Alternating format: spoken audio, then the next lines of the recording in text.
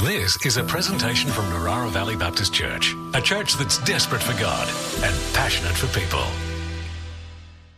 In an interesting time in life, in the world, it'd be an interesting thing to get a show of hands, but I won't, of like, who thinks we're in a post-COVID time and who thinks we're in a COVID time? Well, we're in this weird time. And there's a lot of people who are worried about a lot of things, not just COVID. In fact, some people are not really that worried about COVID anymore, it seems, and have moved on to worry about new things. And so I get to preach this morning about worry in our For God Alone series. We've been kind of exploring what it looks like to worship God alone, how to use our time or our money or our energy, our work for God alone. And this is a kind of a different take on that. Like at first glance, you'll be like, how is it worshipful to worry? How is worry part of this For God Alone series? Bear with me. It'll make sense as we go along. I've got 3 questions for you. Are you worried or stressed or anxious? And if you're not all 3, which ones are you? And how do you tell the difference, right? Lots of us are experiencing at least one of these things right now. And it's worth acknowledging that right up front, that for a whole bunch of you sitting here or sitting on your couch at home, this is a real experience that you're having right this minute. In fact, maybe it was triggering for you right at the start when that slide came up, and you were like, well, I wasn't worried before, but now I am. Where's this going? I'm going to be focusing mostly on the first of those 3 categories, but it's kind of worth teasing out what all 3 of them are. So we're going to try and do that really quickly. I need to acknowledge that I am not a psychologist. I have not studied psychology. Actually, I did 1 semester on developmental psychology in my teaching degree. That's about it. So if you're a psychologist, or you know a psychologist, or you're married to a psychologist, or your parent or child is a psychologist, you could probably school me on some of this stuff, but I'll do my best. Worry. According to a psychologist, Melanie Greenberg, worry is what happens when you think about uncertain outcomes and things that could go wrong. And it tends to be repetitive or obsessive thoughts on that kind of topic. A little bit of worry does help us to focus on the problems that we're facing and on solving those problems. It gets your attention.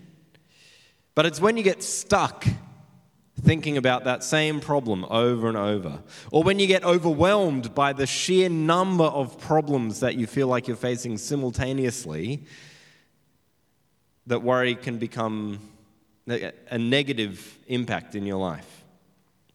You can get stuck in these kind of cycles of worry, or you can form a kind of a habit of worrying, where it becomes the thing that you do in your brain all the time. You're always thinking about problems and how to solve them. It can take up a lot of your time and energy, and it can tend to make you quite self-focused or even negative about life, that the glass is always half empty when you're a worrier. Stress is kind of similar, but also kind of different. Stress is not so much what's happening in your mind, but what's happening in your body. Stress is the response your body gives when you feel threatened. Your heart rate goes up, you get a shot of adrenaline and something called cortisol floods through your body. You're on high alert. Stress is good. If you're under attack, if a lion is about to eat you, it's good to be stressed, right? It gives you all the stuff that you need in your body to fight or flee. I used to work, some of you know this, I used to work as an actor, like a stage actor. And when I was standing in the wings, just about to come on for my scene, I would feel stress, I would feel nervous. And it was a good thing.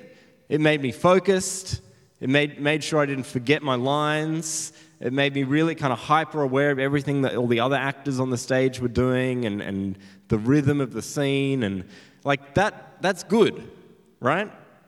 But if you get stressed all the time, every day, if every time you go to work it's stressful, and you're constantly in this state of high alert over and over and over and over and over, that's not good for your health.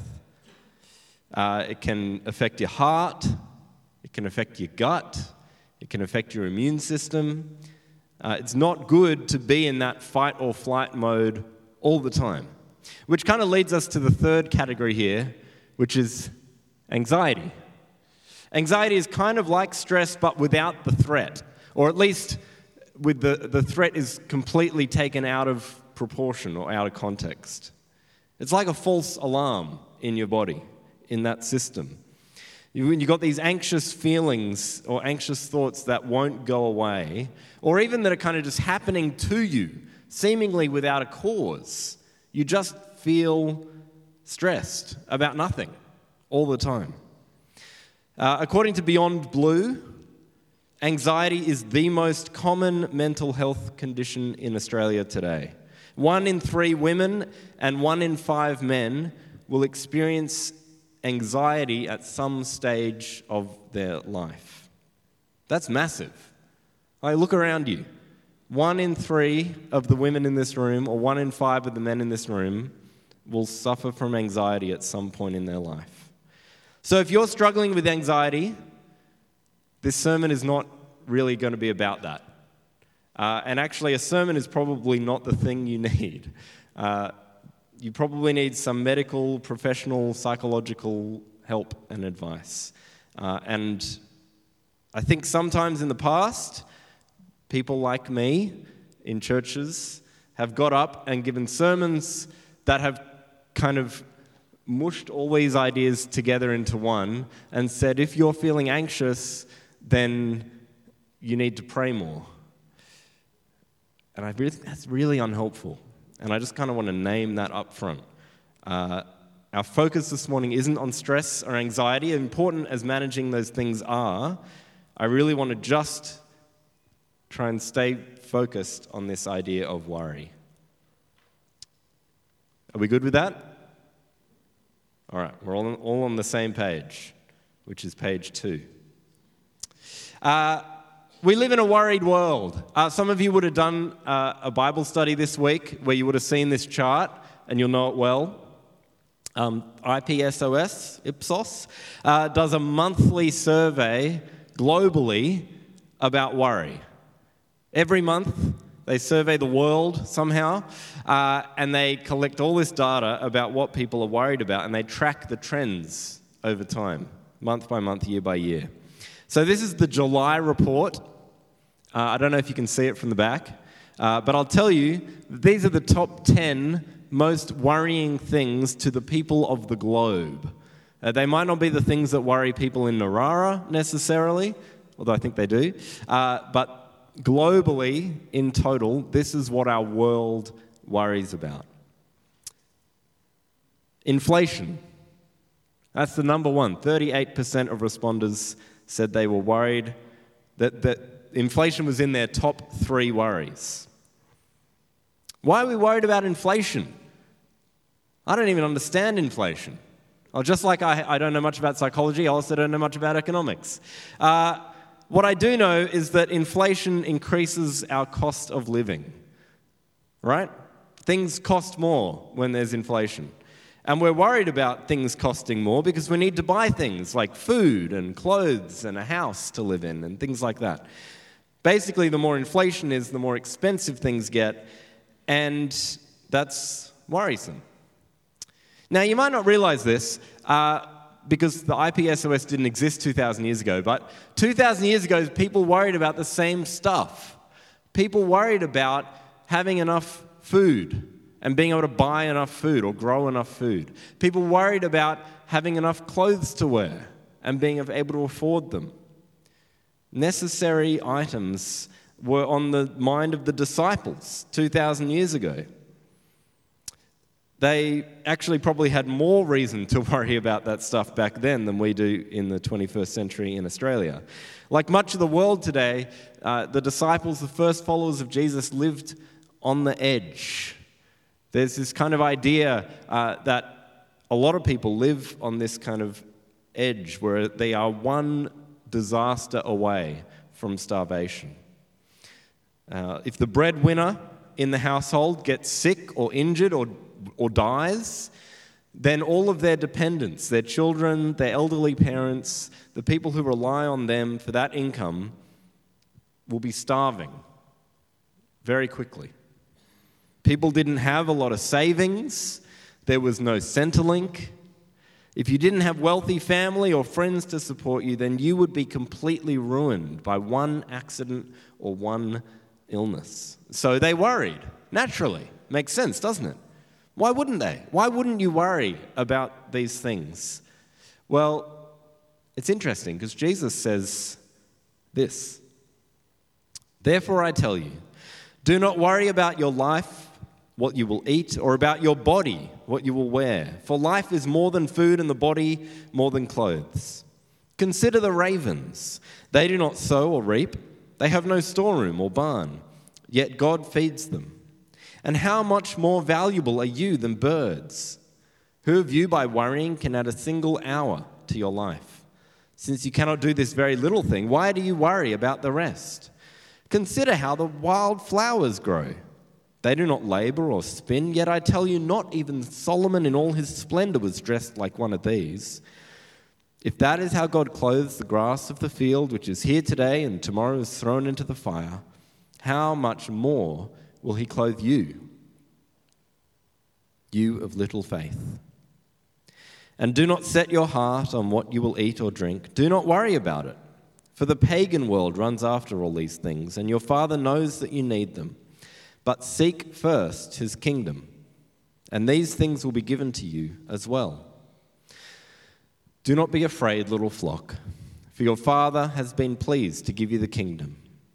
Sell your possessions and give to the poor.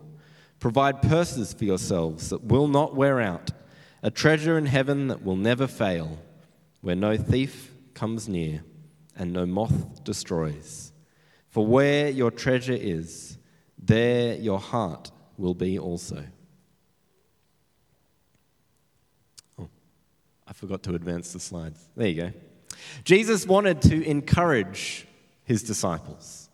He wants to say there is no need to worry, no need to be afraid. Now, you might not be looking at a paper Bible. You might have been relying on my slides that I forgot to click. Or you might be on an app and just have Luke 12:22-34 open in front of you. But if you have a paper Bible and you want to glance, just glance up the page slightly. You might need to turn back a page and see the bit that came just before this. It might look familiar to you. You see, there's a context to what Jesus is doing here. And actually, luckily for us, Josh Thomas preached on this text a couple of weeks ago. If you missed it, you can watch it on YouTube. You can listen to the podcast. I do recommend it. Anyway, the story is that there's this man who is complaining that, I guess his parents have died, and there's an inheritance, and his brother inherited everything, and he didn't get anything. And he says to Jesus, "Make my brother share his inheritance with me." And Jesus teaches this man and the crowd who are listening, he says, "Beware of greed.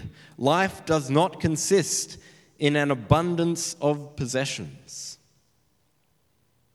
So that's what the therefore is there for. Sorry, that's lame, isn't it? That's why Jesus begins what I just read with a therefore. He's saying, therefore I tell you, don't worry. There are two kinds of ways to live your life, according to Jesus. Elsewhere, he talks about these as loving God or loving money. But it's a similar idea here. He's saying you can live your life focused on the things of this life, focused on food or clothes Or maybe for us, focused on cars or phones or TVs or concerts or family holidays, or you get the idea, right? To give you some idea of some more statistics, we've had psychology and we've had economics, now we're having statistics. This is from the Australian Bureau of Statistics, and this is how Australians spend our money. $666 billion a year, and this is how Australian households spend their money. Just let you have a look at that, see what kind of jumps out to you. It's interesting that we spend a lot of money on a lot of things. I think it's interesting that we spend $14.9 billion on alcohol and only $1.6 on tea and coffee. I feel like I spend more on coffee than alcohol. But anyway, that is there. Here's some more data, because that wasn't enough. I saved space on the other side of the slide to give you some more, because I can see you're all really enjoying it. There's a lot to take in, isn't there? This side gives you kind of a ranking from how we spend most of our money to how we spend least of our money. This is kind of weekly average spending per household. The other one was kind of total. This is average per household. I don't know what your household budget looks like. I don't know how you prioritize different things. Housing costs, food and non-alcoholic beverages, transport, recreation. That seems kind of high to me. Miscellaneous goods and services, whatever that is. Medical and health expenses, household, you can read. You know what it says. The point is, are Australians wise in how we spend our money? Where is our focus? What is our priority? Do we spend too much on recreation? Do we spend not enough on education? Do we spend too much on alcohol or beauty or fashion or pet pampering? Nearly $500 million on pet pampering. Maybe those things are justifiable. Is it really wrong to spend money on the things you love, to enjoy your life? Is that wrong? Surely not.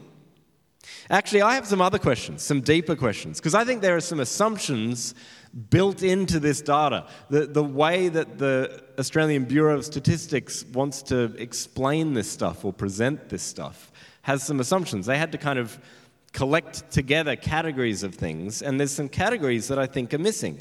Like, how much does the average weekly Australian household spend on generosity? It's not a category. Spending money on other people, or charity, or giving money away to church. Or like recreation.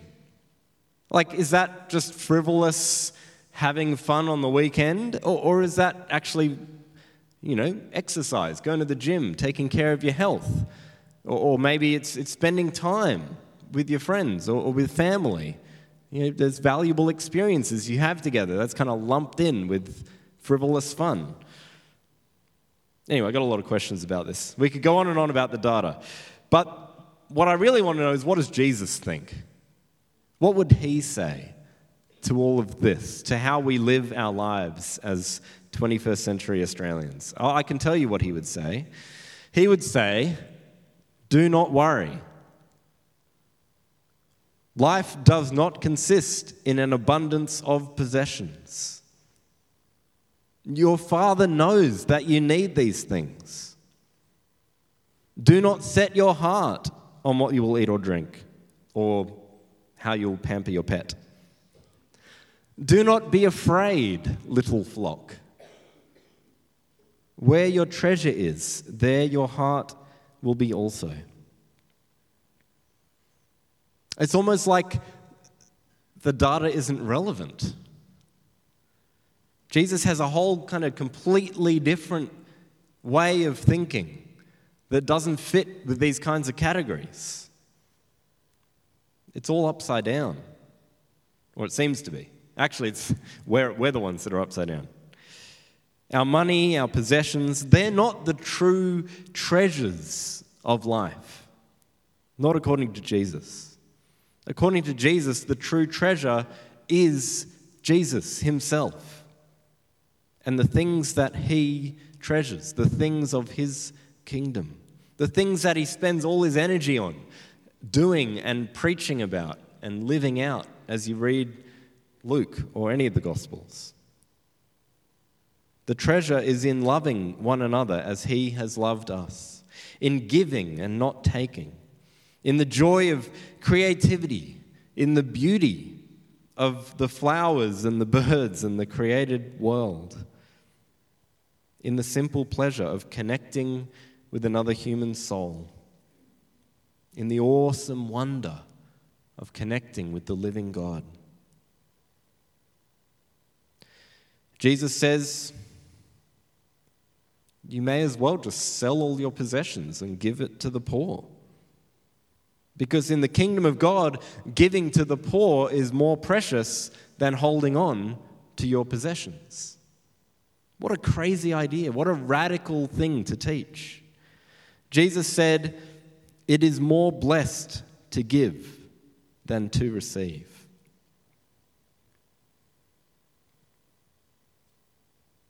Now we're getting somewhere, aren't we?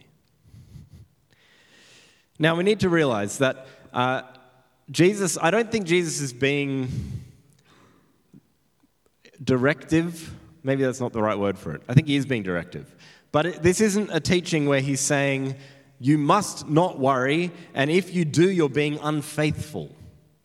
He's not saying you must not be afraid, and if you do so, you're being a sinner. It's not that kind of direction that Jesus is giving.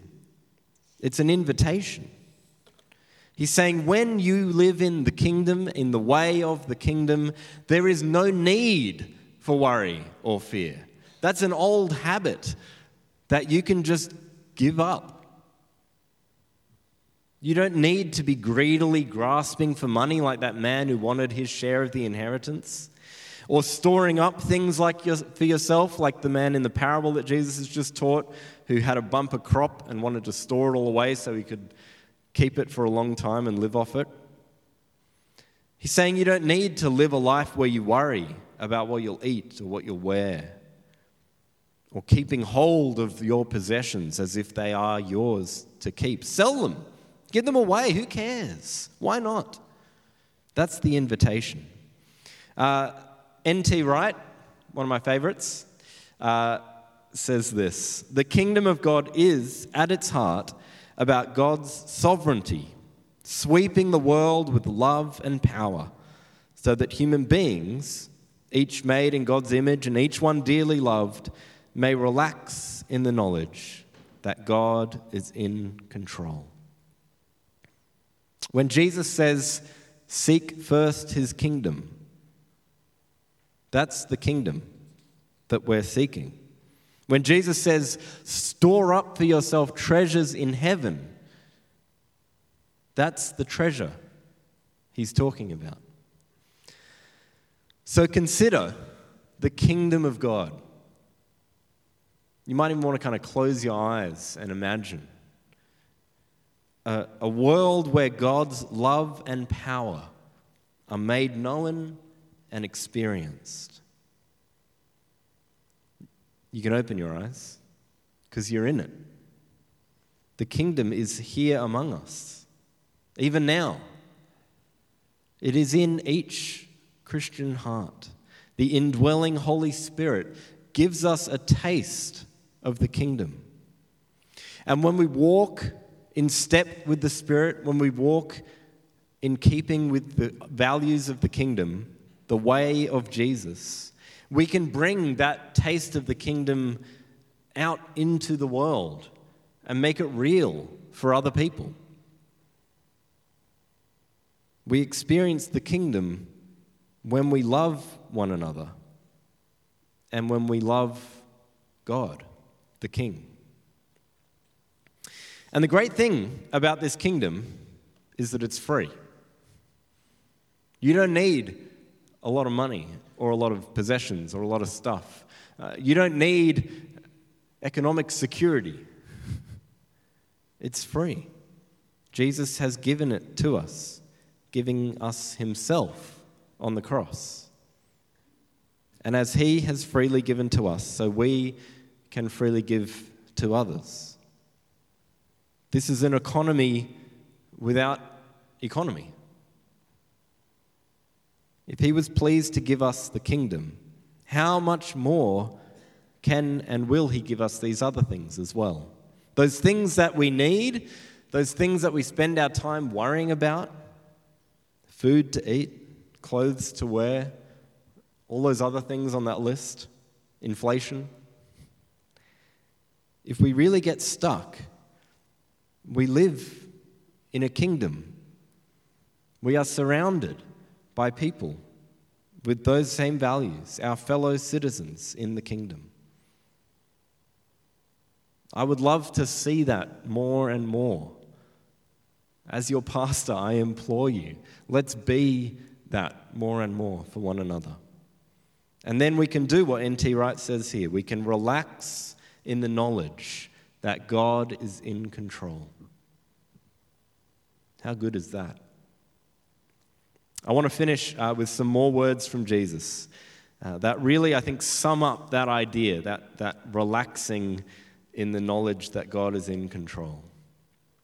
If you're worried about having enough, or if you're constantly concerned about interest rates or inflation or your bank account or your job security, if you spend so much of your time and energy and thought on making contingency plans or checking and double checking and triple checking that you really have enough saved up for a rainy day, if you're always striving for more, looking for the next angle to improve your financial situation, then I want to encourage you to listen to these words from Jesus.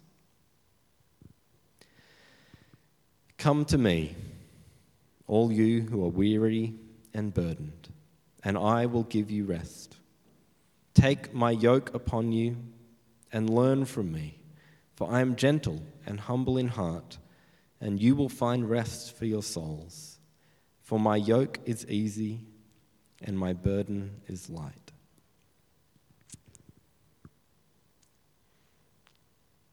I'm going to leave these words on the screen.